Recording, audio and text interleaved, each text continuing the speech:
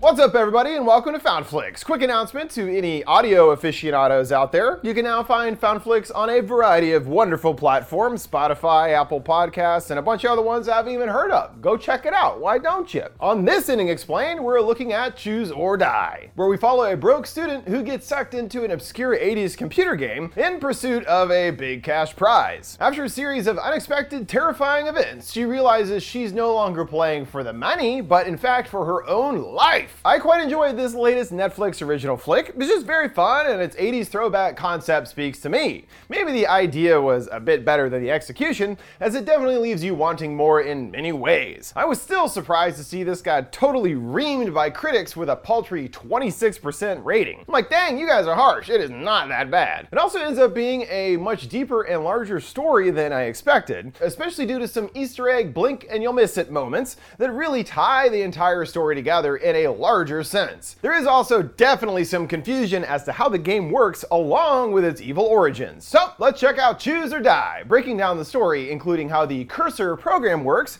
and explaining the ending along with the shadowy organization we learn is behind everything. The game begins with an old school dot matrix loading screen, and we then move on to a quite nice large home. We hear what sounds like a mother and son arguing, and from what we can glean, it sounds like the kid Gabe is a real problem. His mom mentioning something about almost calling the police. She goes on that she was embarrassed by his behavior in front of everyone, but even worse is that his father did absolutely nothing. Gabe scoffs that he's too busy living in the 80s, and that does definitely appear to be the case with Hal, at first seen peeking out sheepishly from a door. He retreats back to his 80s wet dream room, chock full of old crap, including a pretty dope original Nightmare on Elm Street poster. He pulls out a data deck with a tape marked curse inside, warning that reality is cursed. And the computer transitions to a game title screen. It welcomes him to level 1, setting the stage that he's in a cave. He must prove himself worthy of the prize. He's given his first choice regarding a precious chalice, seize it or ignore it. He types to seize it, and it tells him the chalice is empty, which actually applies to the beer that he just finished. It's empty, just like the chalice. It inquires to fetch another or leave, and suddenly he hears a beer cracking open, and a freshie has appeared right there on the table. The label reads behind you, and he spins back, but nothing is there. He looks again, and it now reads fooled you. The next choice, lights on or off. Him presumably choosing off as they kick to darkness immediately. He's impressed by the unparalleled interactivity displayed, and a Gary Newman record starts playing. Good taste. The audio is taken over by static that gives way to more of his family arguing, and it turns out his son hasn't even heard of Gary Newman, calling him Larry. What? That's crazy. Everyone knows Gary Newman, right? At least the song Cars? No? Okay. Gabe sees that his dad probably fucks his records more than his mother, and Hal is presented an appropriate choice. His tongue or her ears? He's taken aback at the options, and time starts ticking away, the computer threatening him to choose or die. Gabe's voice takes over, looping that his father is a loser, and it seems that his pick is pretty obvious. A loud staticky screech fills his ears, Hal screaming in agony. He comes out to a dark house, calling to the others. There he finds Mom wielding a knife and Gabe with blood spilling out of his mouth. She cut his tongue out, it looks like. The computer presents him with a congratulatory message. Level 1 complete. Check back for more tomorrow. So we can determine already that this game has the ability to alter reality and also take people over as well, all in relation to making an increasingly difficult choice. Through the credits, there are more glimpses of Hal's continued game, presenting him with having to further harm his family, or a potentially more dangerous choice, to instead make copies of the game and distribute them. The copies go out, and the game appears satisfied, telling Hal his family is safe. For now. We pick up 3 months later with a group of women washing windows in a strangely completely empty high-rise building. They get their checks in the morning, and when one lady complains that it's short, the boss is not sympathetic, only calling her lazy. Kayla tries to show support for her, but the lady is still incredibly unpleasant, telling her she thinks she's special, but she's not. Kayla rides through the city and visits her programmer pal Isaac. He's busy working on designing a video game character, allowing her to give him a surprising jolt. He quickly tries to hide a drawing that he's made of her, dismissing it as just being an idea. It's not supposed to be her, duh. Similar to how Isaac is also obsessed with the 80s and collects old crap. He reveals that he's got a pile of new stuff that he hasn't gotten to yet, and when she starts digging around, finds a copy of Cursor, tantalizing her with the offer of $125K in prize money. She wonders if there's any way the money is still good, and Isaac informs her there are actually tons of unclaimed prizes from old games, bringing up how some guy solved the puzzle after 34 years. She dials a number, and the voice on the message is Robert Englund, aka Freddy Krueger himself. Isaac is starstruck, but of course Kayla has no idea who that is. It's all enticing enough for Kayla to pursue further, considering it easy money, and asks him to meet her at a diner later that night. It's a date, he smirks, her correcting, no, it's a deal. Kayla returns to her mom, and her home life does not appear to be the healthiest around. Her mom is there bleary-eyed, clutching a ratty stuffed animal close, and hear that she's watching a home video with someone called Ricky wanting to go swimming. We can already figure out that he must be a son of hers that died in some tragic way. As a result, mom has turned to crack to ease her sorrows, not that that will really help anything. Kayla does try to get her mom on the straight and narrow, trying to convince her to keep the local dealer Lance out of their apartment. Mom starts mumbling something about hungry rats in the walls, and a frustrated Kayla tells her she'll set up another trap. She goes back to her odd cleaning job, and even asks the other lady what she thinks about this whole weird setup. She's not bothered whatsoever as long as she's getting paid, and we then hone in on a business logo for something called Kismet. Seems very random now, but hold on, it will matter a lot more later. Waiting for Isaac, Kayla digitizes the game tape onto her computer. She notices he's already running late and texts him, but he's busy programming as usual and misses her reaching out. Her laptop starts beeping, noticing the copyright 1984 by Valence Enterprises. A new game starts, and this time says she is in a tavern, and she too must prove that she's worthy of the prize. The first innocuous choice, coffee or cake, and she notices the menu has been changed to only serve those two items. She opts for coffee, and the waitress is suddenly there already pouring some, and the menu returns to normal. The waitress tells her she isn't looking so good, and frighteningly the game types out her words verbatim as she says them. Kayla asks how she did that, but the waitress has no idea what she's talking about. She chuckles it off that she just needs some sleep, and the computer asks if she wants to continue or take a break. She slaps the lid closed and is transported to a heavily fogged environment. Her brother Ricky appears holding the same rabbit, and lands out she's gotta choose. You know, choose or die. Terrified, she opens the computer back up and she's popped right back to the diner. She still types out that she needs a break, but the game proves not so forgiving. The waitress is taken over by something and starts grabbing a bunch of glasses, shattering them one by one. She's given another choice, keep breaking or clean up. Kayla chooses to clean up, and the woman falls to her knees right on the shards and grabs another. She sticks it in her mouth and starts to chew, then going for another piece. Kayla screams for her to stop. The waitress crying back she can't, wincing that it hurts. Yeah, I can imagine. Yeesh. Her boss shoots awake, also taken over by the game, and starts shrieking, his body turning kind of staticky. She pushes him aside and calls for help, but it is to no avail, as she is profusely bleeding. However, the game congratulates her on completing level 1. The next one is coming tomorrow. Fun, huh? Kayla is shot back home, wondering if it was all just a dream. She rips out the cassette and unspools the tape, tossing it away. And no, it wasn't just a dream, seeing her mom discussing what happened with an officer. Apparently, Kayla even gave a statement at the scene, but we didn't see any of that. She tries to relay to her mom what happened, but she's still caught up in her Ricky memory loop, asking if the pool is still there. She reminds her that it was torn down and tries to push over some prescriptions, but her mom declines, arguing that they don't work. Kayla tells her that this is better than the alternative, her potentially dying. Is that what she wants? She doesn't answer. She's too far gone in her drug-fueled grieving fantasy. She then runs into the dealer Lance out in the halls, and he's as much of a peach as you'd imagine, saying he's got the medicine her mommy needs, and then pulls out a rejection letter for Kayla doing some programming work, just to rub it in, I guess, and further tries to shatter her dreams, wondering when she's gonna learn. No one around here ever amounts to anything. Things are even more dire than we realized, him bringing up he saw an eviction notice, and suggests they can come up with some kind of arrangement if she needs money. Yeah, what do you think he means by that? Kayla hopes that Isaac will be more receptive to her story, but even he doesn't get how a video game could kill someone. someone, considering the waitress just must have been crazy. She denies that to be the case. She was totally fine until the game took over. Unfortunately, he has no idea where the game came from. He got it at some random house clearance sale, but he does promise to do some research to find out more. Back at work, time ticks to 2 a.m., and that means it is time for level 2. Her mom calls in a frantic state, again complaining about rats in the wall, but this time it sounds real, and she can even hear the sounds over the phone. And the lights all start blinking green. Magically, a computer is there under a tarp waiting for her. Her level 2 is in a tower, and she can hear her mom crying through the computer, and graphics recreate the apartment in a kind of adorable 8-bit style. The avatar of her mom hides behind a door, and on the other side of the apartment is a big old rat. The choice is about which room to investigate. Based on what she chooses, that's where the rat will go next. She tries to tell it the opposite room to help her mom, but she is paralyzed in fear and does not move. Inevitably, the rat reaches her door along with another choice: charge it or chew it. Mom screams that she doesn't want to die, and with no other option, Kayla tells her to go to the window, and she has to go now, seeing meat flashing on the screen, and does decide to take the plunge, her fall turning into a cartoon smoke plume on impact. Kayla stares on in horror and is told that she completed level 2. See you tomorrow! The lights turn back to normal, and she furiously destroys the computer.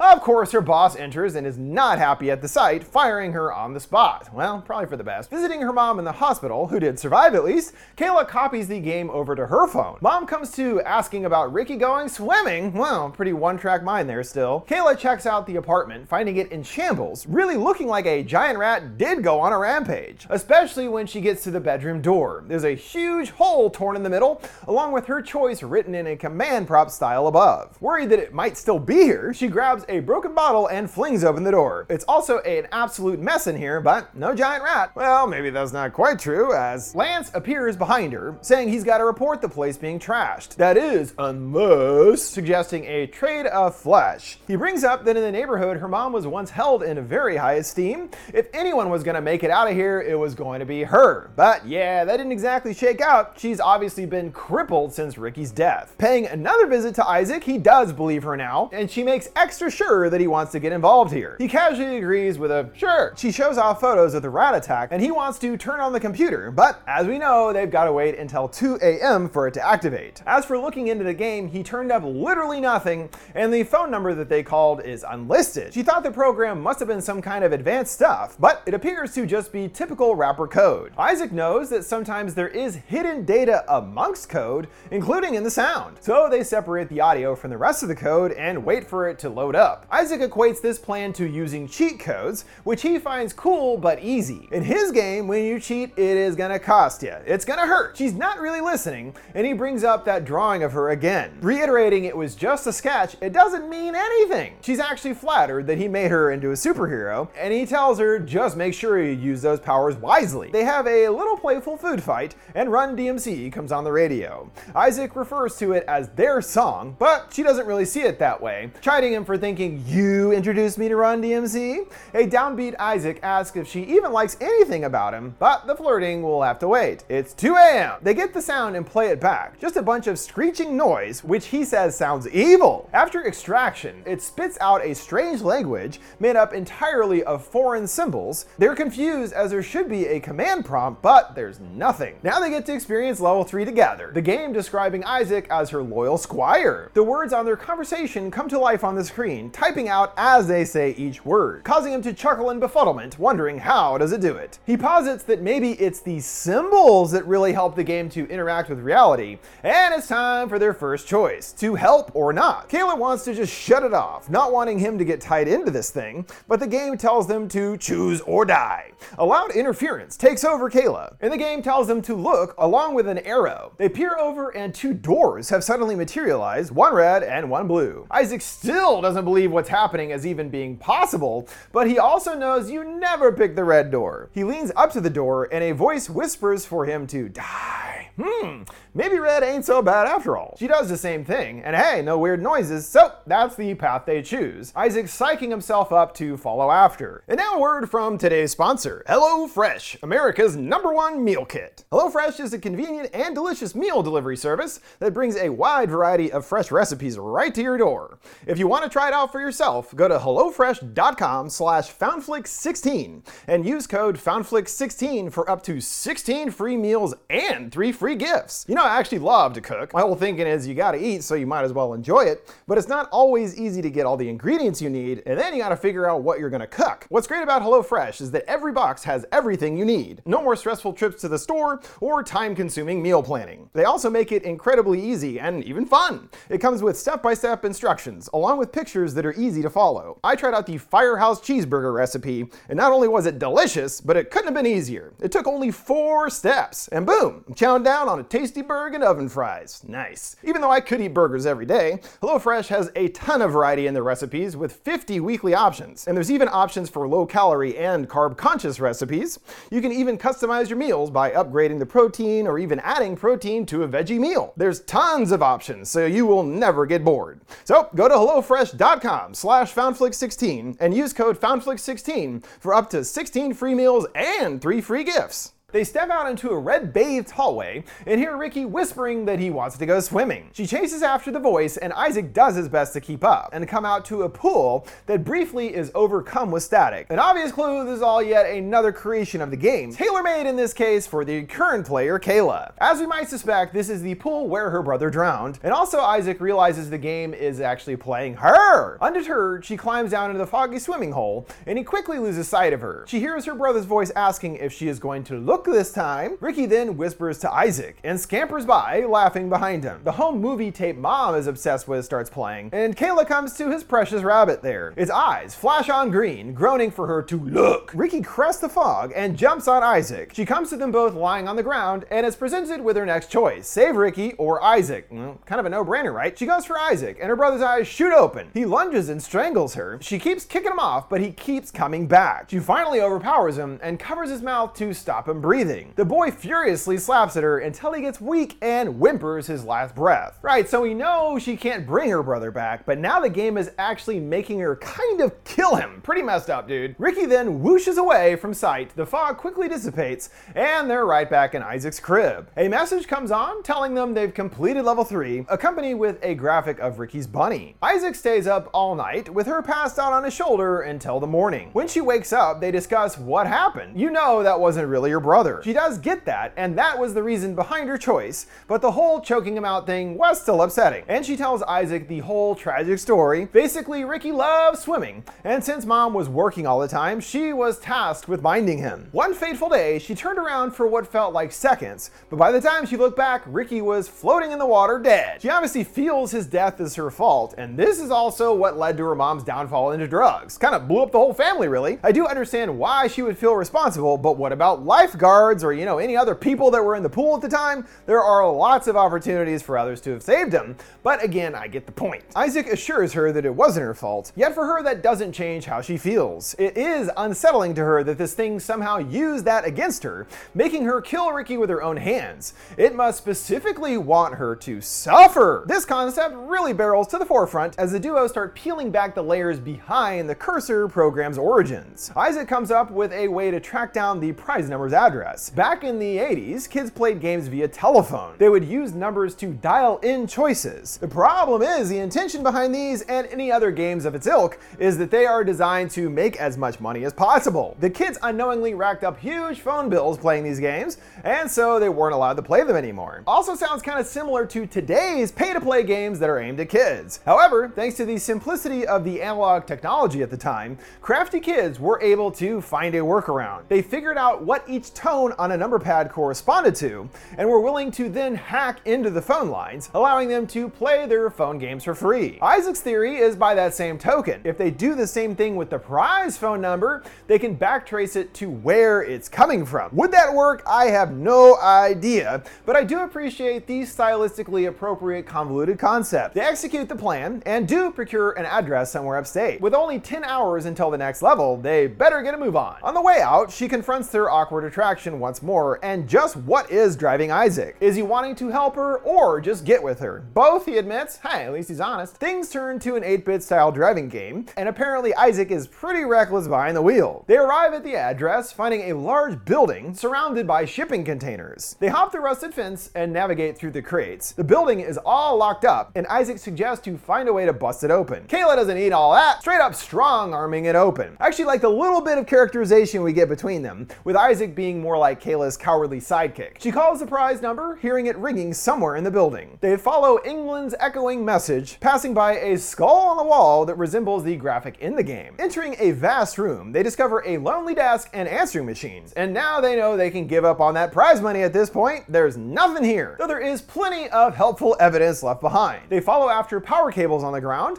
and come to another area piled with tapes unspooled everywhere. There's also a bulletin board full of symbols, the very same they saw earlier on the computer. She realizes they must have made the game here, and Isaac pulls off a keyboard key, and it too is a symbol rather than a letter, implying that the creators were actually coding with this symbol language. Amongst the remnants, there's a taped marked Cursor Beta 1. They pop it in and meet the developer of the game way back in March of 1984. He's in the midst of the very first Cursor beta test, which it turns out is more than just a cute name. He details that since discovering the curse, he hasn't been able to figure out its origin or meaning, but does understand that these symbols can have effects on reality. Each symbol means something specifically, rattling off ones correlating to fire, water, and blood. These symbols, he says, are a kind of ancient power, and also determines that when the curse is used against a person or persons, they suffer. So there you go, suffering thing. Conversely, the cursor benefits proportionately to the cursed. The more they suffer, the more the other prospers. As suspected, the developer converted the original symbols into 8-bit equivalents and contained them within a simple old horror game experience. So the game actually contains the code converted in relation to this ancient curse. Now Kayla realizes someone must be doing this to her,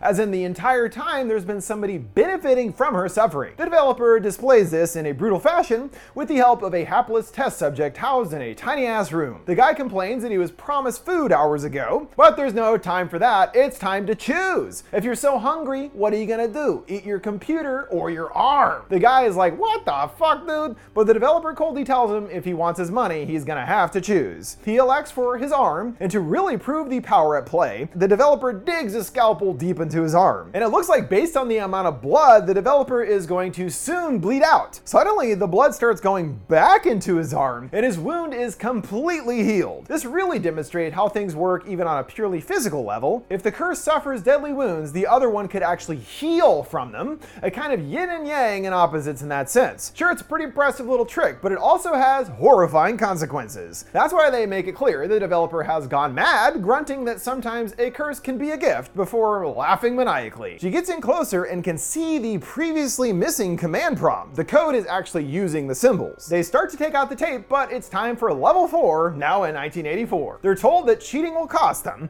and in reference to Isaac's concept earlier, for cheating, they have to suffer. Isaac is sucked into a kind of video noise bubble that she can't get through. The choice? Rewind or fast forward. She opts for fast forward, causing Isaac to start vomiting up tape into a big pile. It jams, repeating back and forth, and she's given the same options. She rewinds and the tape goes all back up in his body. The developer starts to laugh in insane pleasure, spitting for her to do it. She apologizes and fast forwards one more time, Isaac vomiting up tape until he starts glitching out. The developer tells her with a huge grin that she has completed level 4. Kayla rushes to his side, him wanting to know what they want. He coughs that he totally did introduce her to Run DMC, and she only sniffles and nods. He keeps gurgling and then abruptly stops. The screen changes. Now that level 4 is complete, it's time to beat the big boss, including some coordinates. Out on a country road deep in the forest, she is told that she's reached her destination. She gets a call from what looks like her mom, but it's actually Greasy Lance. He tells her that he's decided it's for the best for him to move in with him.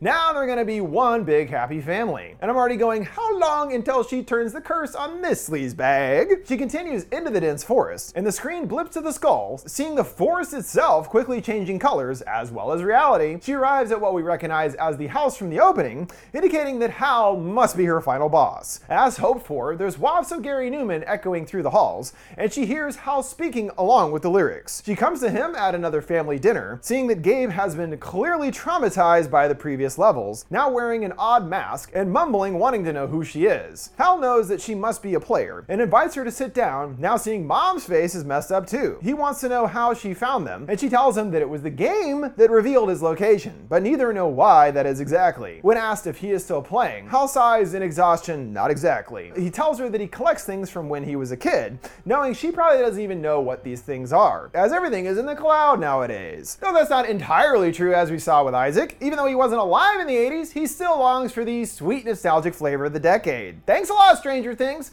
but I mean, has there been a better band than New Order, the Talking Heads? No. I'll be living in the 80s, thank you. Also, just like Isaac, Hal was unaware of what he picked up. It was found in yet another clearance estate sale. He innocently thought the game was simply a way to pass a few nostalgic minutes, but he believes that he accidentally awoke the spirit of the curse. Filling in what we saw in glimpses in the credits, he tells her that after level 2, he was presented with a choice. The game promised to leave them alone if they made copies of it. The curse, it seems, is more interested in spreading than anything else, especially if it's been dormant all this time. There is a severe ripple effect to his decisions, her telling him her best friend is dead. Hal attempts to garner some sympathy, saying he is truly sorry, but she is not buying it. So they both agree if the game's centered here, it definitely wasn't for anything good. Mom goes to attack Hal, and Gabe starts flipping out. He attempts to defuse the situation, growling for everyone to calm down. Yeah, just because he survived, it's not exactly a great setup. They're all very traumatized by this flippin' game. After their conversation, Hal thinks that Kayla might be what this thing has been looking for, and her phone shrieks, telling her it is time for the final level boss battle. Hal doesn't understand. He's the boss? He thought he was the hero. He whines that it's not fair. Why can't guys like him be the hero anymore? Looks like you were just fine and your nostalgic thirst is actually what ruined your family. For Hal, that's how things were back in the 80s. And Kayla barks back to fuck the 80s. The choice is presented, him or you. And she, making her choice quickly, beats him to the knife out on the table. She gets hit by a bowl, but he feels the impact. The duo quickly putting together how things work. Gabe storms out with a gun, and reiterating the whole yin and yang thing, Hal tells him to shoot his papa, not her. The kid doesn't get it and shoots her to his annoyance. He's the cursey and she's the cursed. The situation escalates until Hal turns a gun on himself, which would prove to be Kayla's demise, but the chambers are empty. Kayla tries to use their connection to her advantage, dragging a heavy statue into the pool with her. Hal is still convinced he's the hero and slits his own throat just as she plummets into the pool, the statue pinning her down to the bottom. Hal thinks that he's won, but then he starts coughing and gurgling up water. It's like, who's gonna die first, y'all? The water keeps shooting out and Hal drops down dead from drowning. The computer tells him that he is dead and this is game over. He's dead, but Kayla did survive, reaching out for the wife's assistance. She tells her it's probably best to just pretend she was never here, and the wife is happy as she basically saved her from all this madness. She finds a victory message on her phone, deeming her a worthy player. The game is complete. A command prompt then appears, which she refers to as the real prize. Now the power is in her hands. And we fly into the code, hearing the developer reiterating about its cursed powers. Kayla clacks away on the keyboard,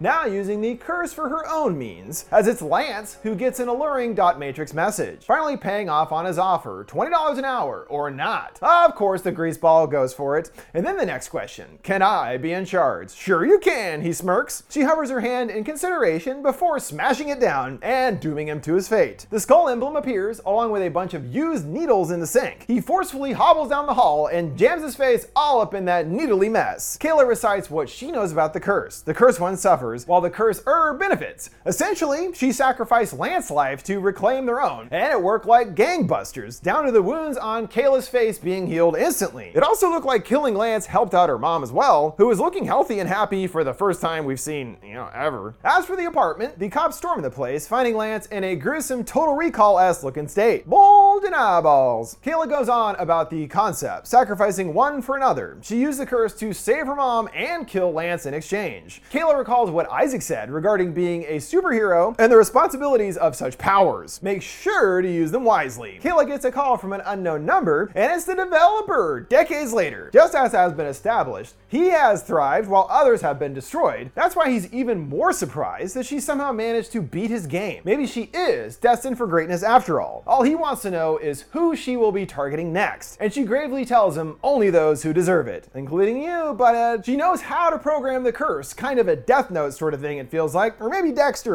targeting those that deserve to die. It turns out there is a surprising amount of connection between the developer and Kayla beyond her beating his game. We see that he's standing in front of a Kismet sign, which we remember from the weird empty building Kayla worked at, meaning she was technically working for his company. But that's not it. We see earlier at the massive apartment building she lived in, on the eviction notice, it's also owned by Kismet. And even the company she applied to and was rejected from, also Kismet. This guy has his fingers in everything in her life, whether he even knows it or not. But it also stands to reason that everyone that he impacts and all of their suffering has also been to his benefit. Like he's gone on to huge success all at the expense of others. It's also appropriate that it's called Kismet, which means fate or destiny. It makes Kayla's journey take on a grander feeling, as though all of this was really written out as her fate. There's that thread of her not being special, or people don't get out of this neighborhood or whatever, but Kayla is ultimately able to succeed and prove that she really was the chosen one in a sense. That brings us to the conclusion of this Ending Explained on Choose or Die. Don't forget, before we go, you can send me requests for any movies or TV shows you'd like to see me explain by sending them my way on any of my social media accounts at FoundFlix. What did you guys think of Choose or Die and its ending? Where would you like to see the story go next? Let me know your thoughts down in the comments below. Make sure to like, subscribe, and follow. Thanks for watching FoundFlix. See you next time.